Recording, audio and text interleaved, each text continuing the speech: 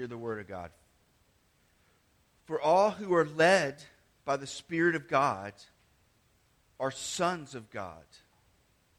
For you did not receive the spirit of slavery to fall back into fear, but you have received the spirit of adoption as sons, by whom we cry, Abba, Father. And the Spirit himself bears witness with our spirit that we are children of God. And if children, then heirs, and heirs of God, and fellow heirs with Christ, provided we suffer with him, in order that we may also be glorified with him. Let's pray. Heavenly Father, we thank you for your word. Lord, I pray this morning that your word would be clearly heard and seen this morning, that we might see you clearer and more beautiful this morning. Your grace shown to us in the beauty of the truth in this passage, Lord, I pray that it would be no less than transforming. And so, Lord, help us this morning. We pray this in the name of Jesus. Amen. So we're going through this series we're calling Therefore. And it's kind of a pivotal point in the book of Romans. The Apostle Paul has described and laid out the depth and nature of sin and a holy God that would pour out his wrath upon sin and his judgment. But in his grace, he sent his son Jesus to die as an atoning sacrifice for that sin so that we might be declared righteous and perfect in his eyes. And so at this point, he turns and he's kind of saying, okay, if you're a believer, if you've come to know Christ, now what? And when we started this series, I mentioned that there has been some research done, and they discovered that there is over $58 billion, at least at the time of one study, of unclaimed funds and benefits that people have in just the state and local and federal government. And I think that a lot of Christians are there. We have these unclaimed benefits because we are not aware of the full reality and the full scope of God's blessing for us.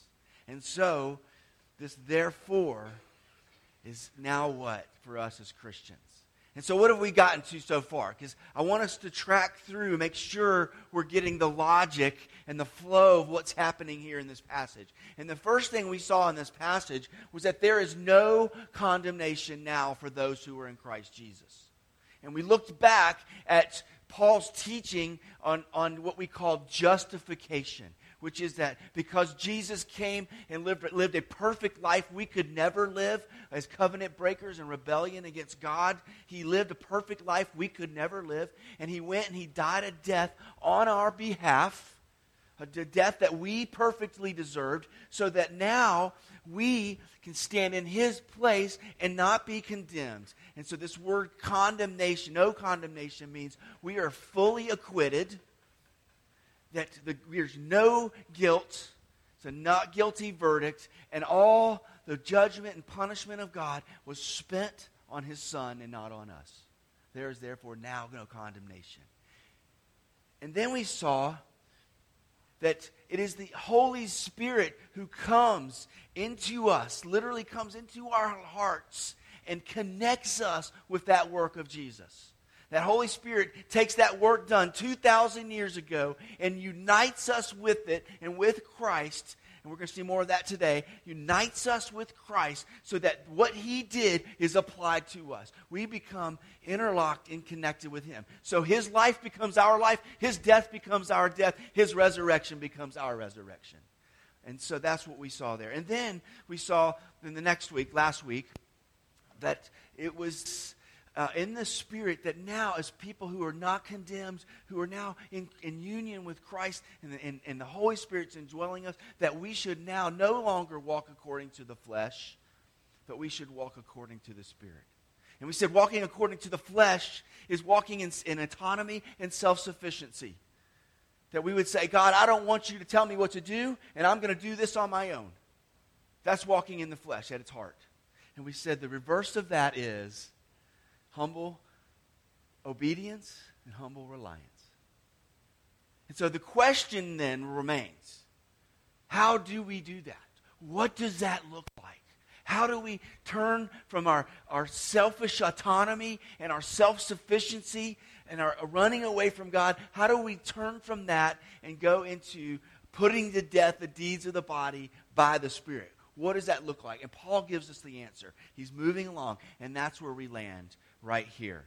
And we get the most remarkable phrase. He says, "For those who are led by the Spirit of God are sons of God." Now, before you think I'm being chauvinist or Paul's being chauvinist here, he's making a point. We'll get into this a little bit deeper in a little bit. But he's not saying, he's saying sons. He's not saying children here. He's saying sons, which is in the history of that part of the church, or part of the time of the world, that the inheritance always went to a firstborn son. And that is the privilege that is being laid out here, is that we would be adopted as firstborn sons. And the crazy thing about it is it includes male and female. Poor, rich, everybody. We'll get into that as well. So, how do we walk in the Spirit? How do we do that? Well, it's about living out the realities of this adoption. And Paul gives us a lot of realities here. We're not going to hit them all tonight or today, but he gives us 3 realities that come forth out of this teaching that we are adopted by God. So let's take a look at these one at a time. So first of all, there's a binding legal reality. A binding legal reality. Here in Romans 8, as well as actually, there's a lot of other places throughout the New Testament. It's actually quite a broad teaching throughout the New Testament, is that not only in the gospel are we forgiven, which is awesome. Not only are we declared not guilty before God, not only are we given His righteous record, His righteous life, but we are also adopted by God as His sons and daughters. It is the most amazing, radical teaching. And we see it here, right here in Romans. It says, "For all who are led by the Spirit of God are sons of God." So what does this mean? How do you become a son of God? Well, it's a larger teaching that God takes us who are not His children. Now, there is a teaching out there, a broader liberal teaching that would say that everybody's a child of God. But that is not the teaching of the New Testament. As a matter of fact, the teaching of the New Testament, Paul gives us, like in Ephesians chapter 2, we are by nature children of wrath. We're not children of God. We're children of wrath and judgment because Adam and Eve rebelled against us and we rejected our sonship. We rejected God. We became His enemies. And now, in the glorious teaching of the gospel is that we are now adopted. What does that mean?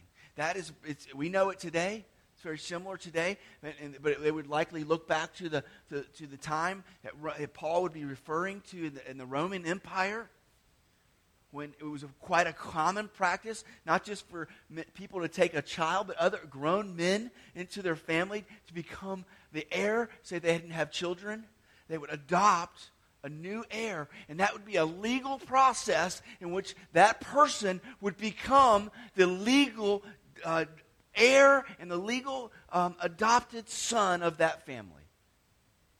And it's the same process today.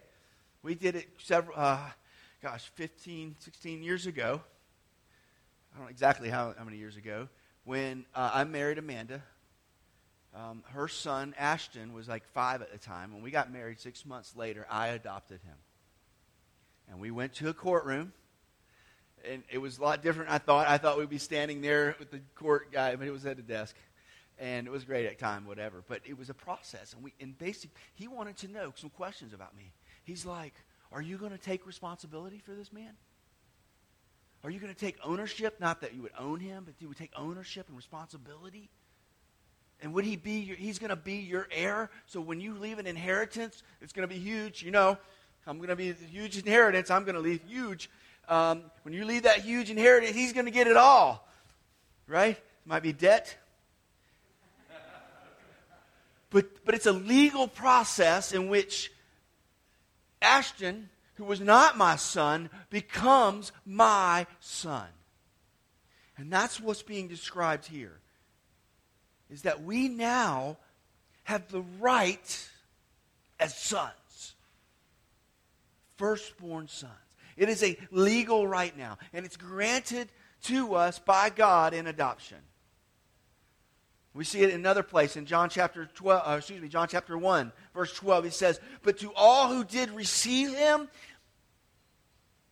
he gave the right to become children of God."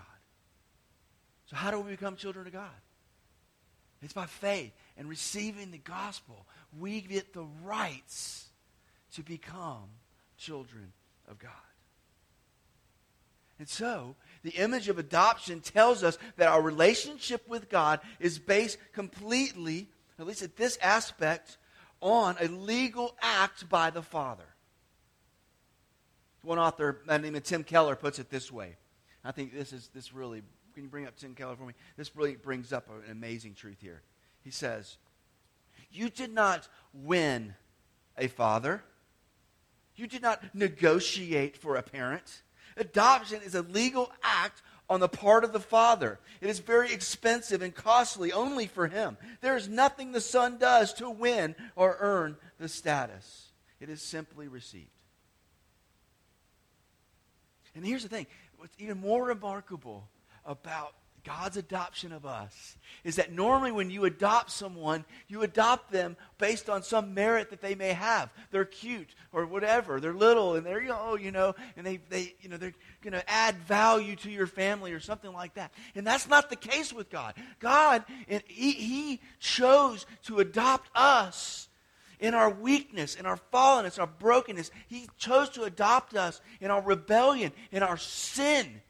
He chose to adopt us not because we were endearing and loved him and because we could do the right things. He adopted us as his enemies.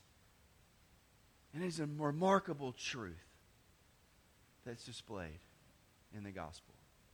Can't help but remind me of King David when he took the throne after King Saul died in 2 Samuel.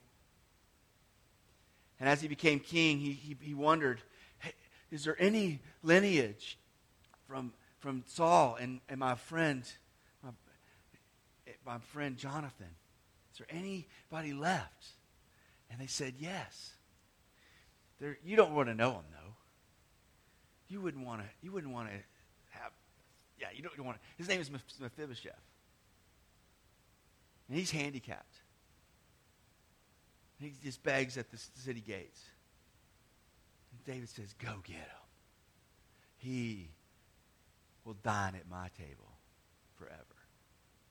And the thing is, the risk involved with that, because he would be a descendant of King Saul. And Saul, who may have had sympathizers and people who would maybe rather have a descendant of Saul instead of him as a king, he would take him as an enemy to his table. And it is a picture of what God does for us. So, it's first of all a binding legal reality. And secondly, it's a loving relational reality. A loving relational reality.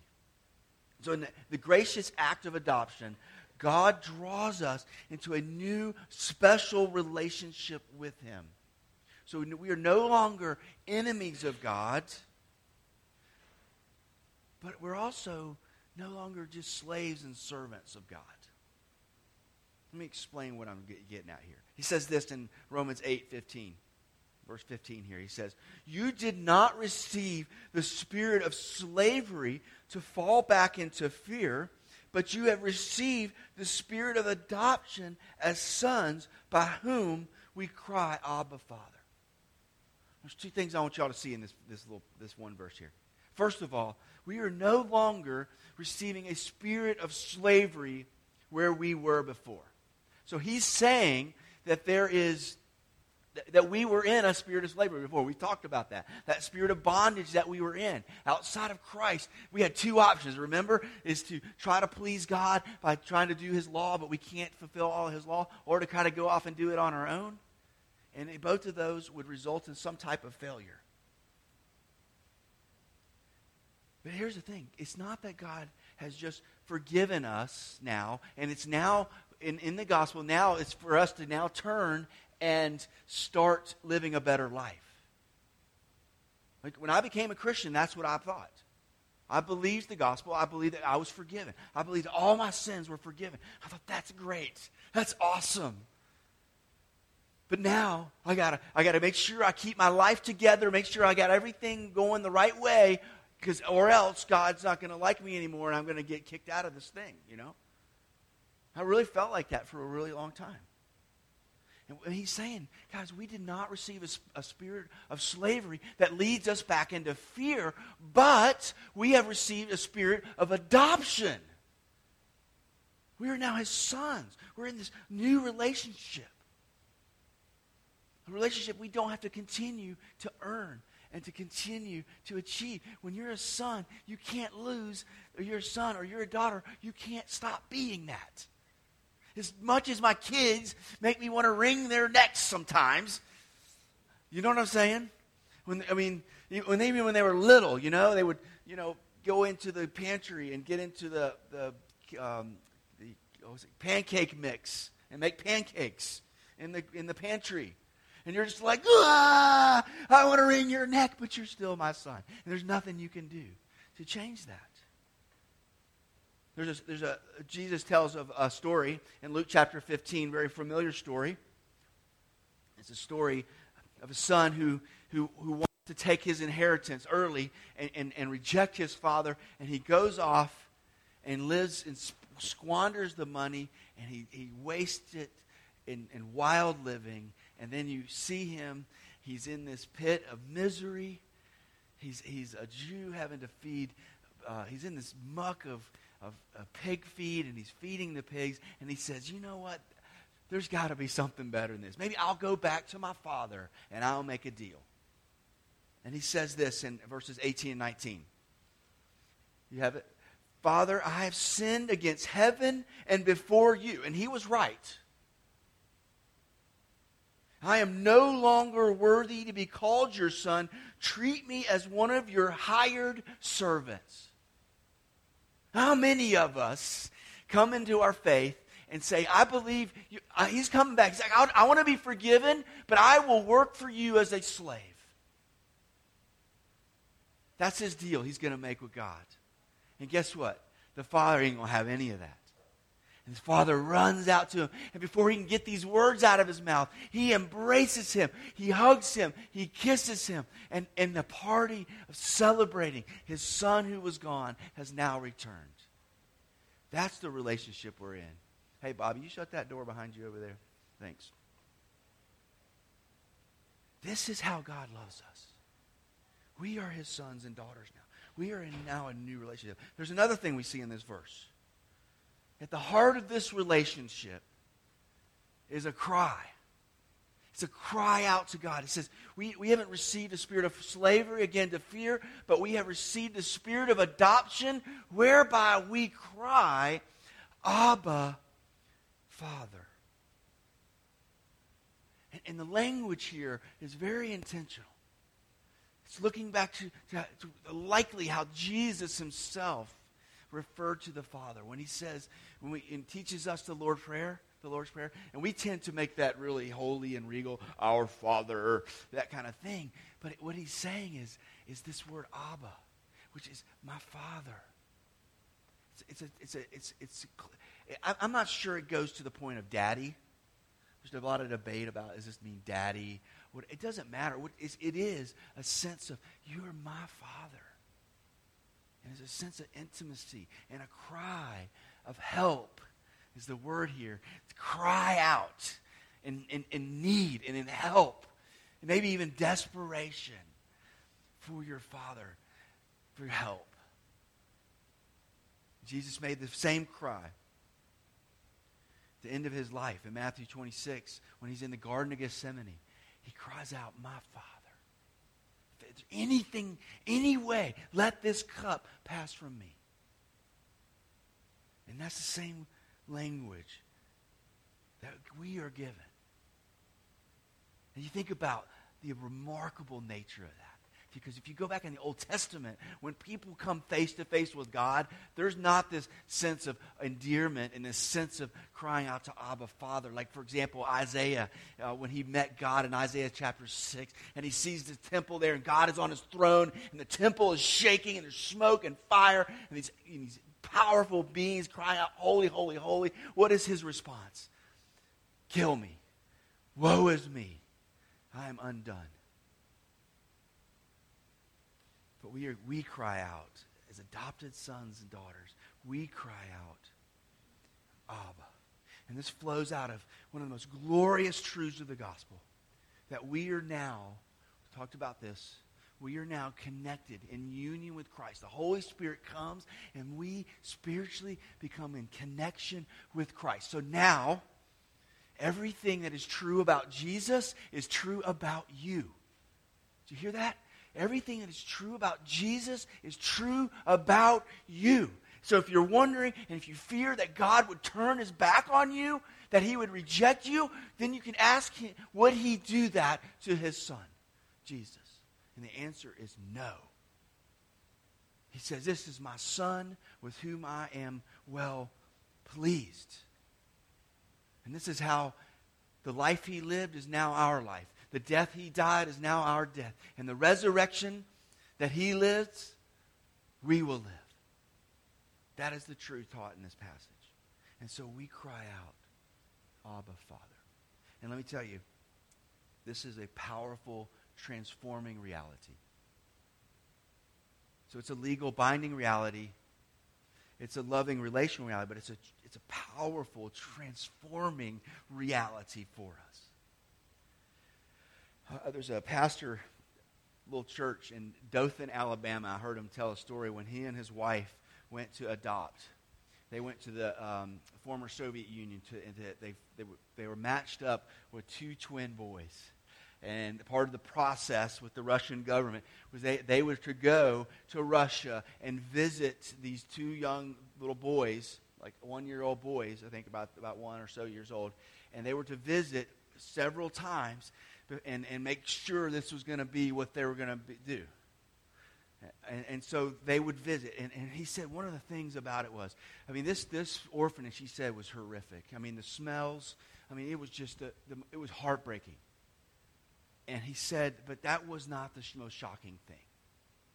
He said the most shocking thing about this orphanage was the silence. He said it was a deafening silence. He's like, you go to our little children's ministry in our church, or you go any house with babies, and it is not silent. If anything, it's not silent. The only time it's silent is when they're all asleep, and even then, it might not be happening. And he said, but in this orphanage, it was silent, and they just could not figure out that it was just the strangest thing. And then after a few visits, they realized. And especially as interacting with these children, is that these children had gotten so used to not being heard. They had been so used to crying out and nobody answers that they had just given up.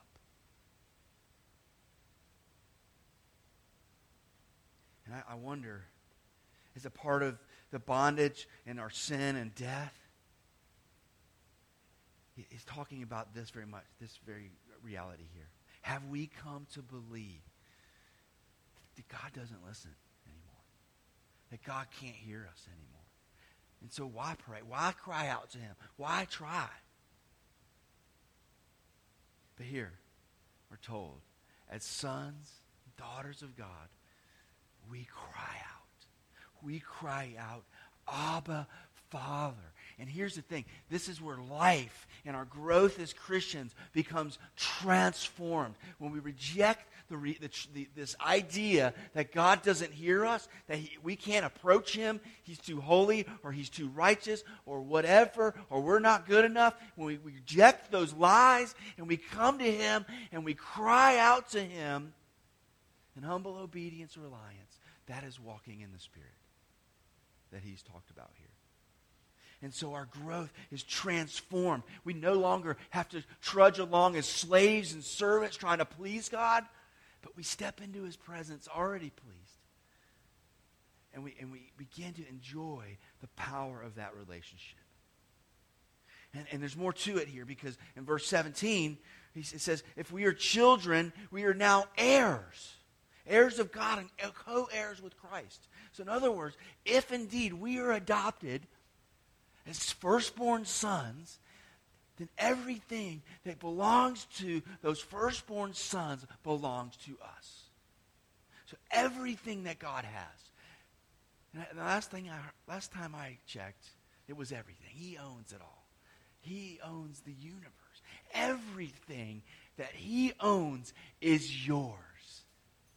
And he delights into giving us what we need. Later on in verse 32, he says, he who did not spare his own son, but gave him up for us all, how will he not also, along with him, graciously give us all things? If he wouldn't spare his own son, Jesus, why wouldn't he give us all things? That's what Paul says.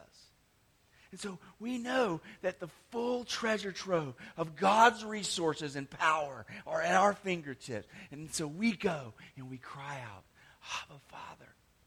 We're going to later see, we don't even know what the words are saying. So the Spirit comes in and pleads with us with groanings that we can't even say. We just come and we just cry out. Our kids sometimes don't even know what they want, but they know to cry. And this is how we walk according to the Spirit, not according to the flesh. As sons and daughters, we have what we need to defeat the flesh, that autonomy and self-sufficiency. We cry out. We cry out, Abba, Father. And so we are no longer in this spirit of slavery and fear, but we have access to God. So the rest of that story is cool, this family. And as we were visiting, I think they had 5 visits with these 2 children. And over that time, these children got to really love, and they just very quickly built a relationship with these kids who were just starved for love, starved for relationship. But they had to leave. They had to leave so that the final paperwork and all the stuff would finally happen. And he said it was excruciating. He said they had to walk away from these 2 little kids. And he said they were crying. I mean, they were a mess. And he says they walked out of that room. He said one of those boys fell back on his back and let out a wail that just shook him to his core. And he said, however, though that kid began to wail, he said, that is amazing. This kid who had forgotten what it's like to cry out and actually have somebody hear you has now come to a place where he could cry out knowing somebody would hear him. That's where we are. We haven't received a spirit of slavery but we cry out. We have a spirit of adoption whereby we cry out, Abba, Father. This is one of the most transforming realities for us as a Christian. J.I. Packer says, if you want to test somebody's Christianity, ask them where they are in terms of God as their Father and their relationship to him as a son or a daughter. And you can just tell by that whether or not they know very much about Christianity at all. This is central to our faith. Heard another story. A man named John, I think Acuff. He was a student at Covenant College up in Lookout Mountain, Georgia. And he told his testimony. And he said that when he was growing up, from the earliest memories, he could remember that his mom and his dad constantly let him know that he was not wanted, he was not loved, and that he was just a waste of resources. And over the years, he was so unwanted, he went to aunts and uncles who didn't want him. He went to other people that didn't want him. And by the age of 11 years old, was homeless and found an old car to live in an old abandoned car in the middle of this big field that was overgrown. 11 years old. And he recalls that one day he was there hungry, and he was sitting behind the wheel of this old rusted out car, and he thought to himself, maybe they're right. Maybe I'm not worth anything. Maybe I shouldn't be wanted. And he looked over, and there happened to be in the floorboard of that old car an old Bible. And he grabbed that Bible and he opened it. And guess where it opened up to? For all who are led by the Spirit of God are sons of God. For you did not receive a spirit of slavery to fall back into fear, but you have received a spirit of adoption, whereby we cry, Abba, Father. The Spirit himself bears witness with our spirit that we are children of God, and if children, heirs, and heirs of God, and fellow heirs with Christ, provided we suffer with him, in order that we might be glorified with him. And he said out loud in that car, he's like, God, I would love to be your son. I want you to be my daddy. But here's the thing, you don't have to tell anybody. I know you don't have to tell anybody. I don't want to bring bad things to your name. I don't want to be ashamed to you. But I would love to be your son. And he said, he heard God say to him, he wasn't sure if it was audible or not. He heard the voice of God say to him, I want you to be my son. And I want everybody to know it. I want you to tell everybody you meet that you are my son.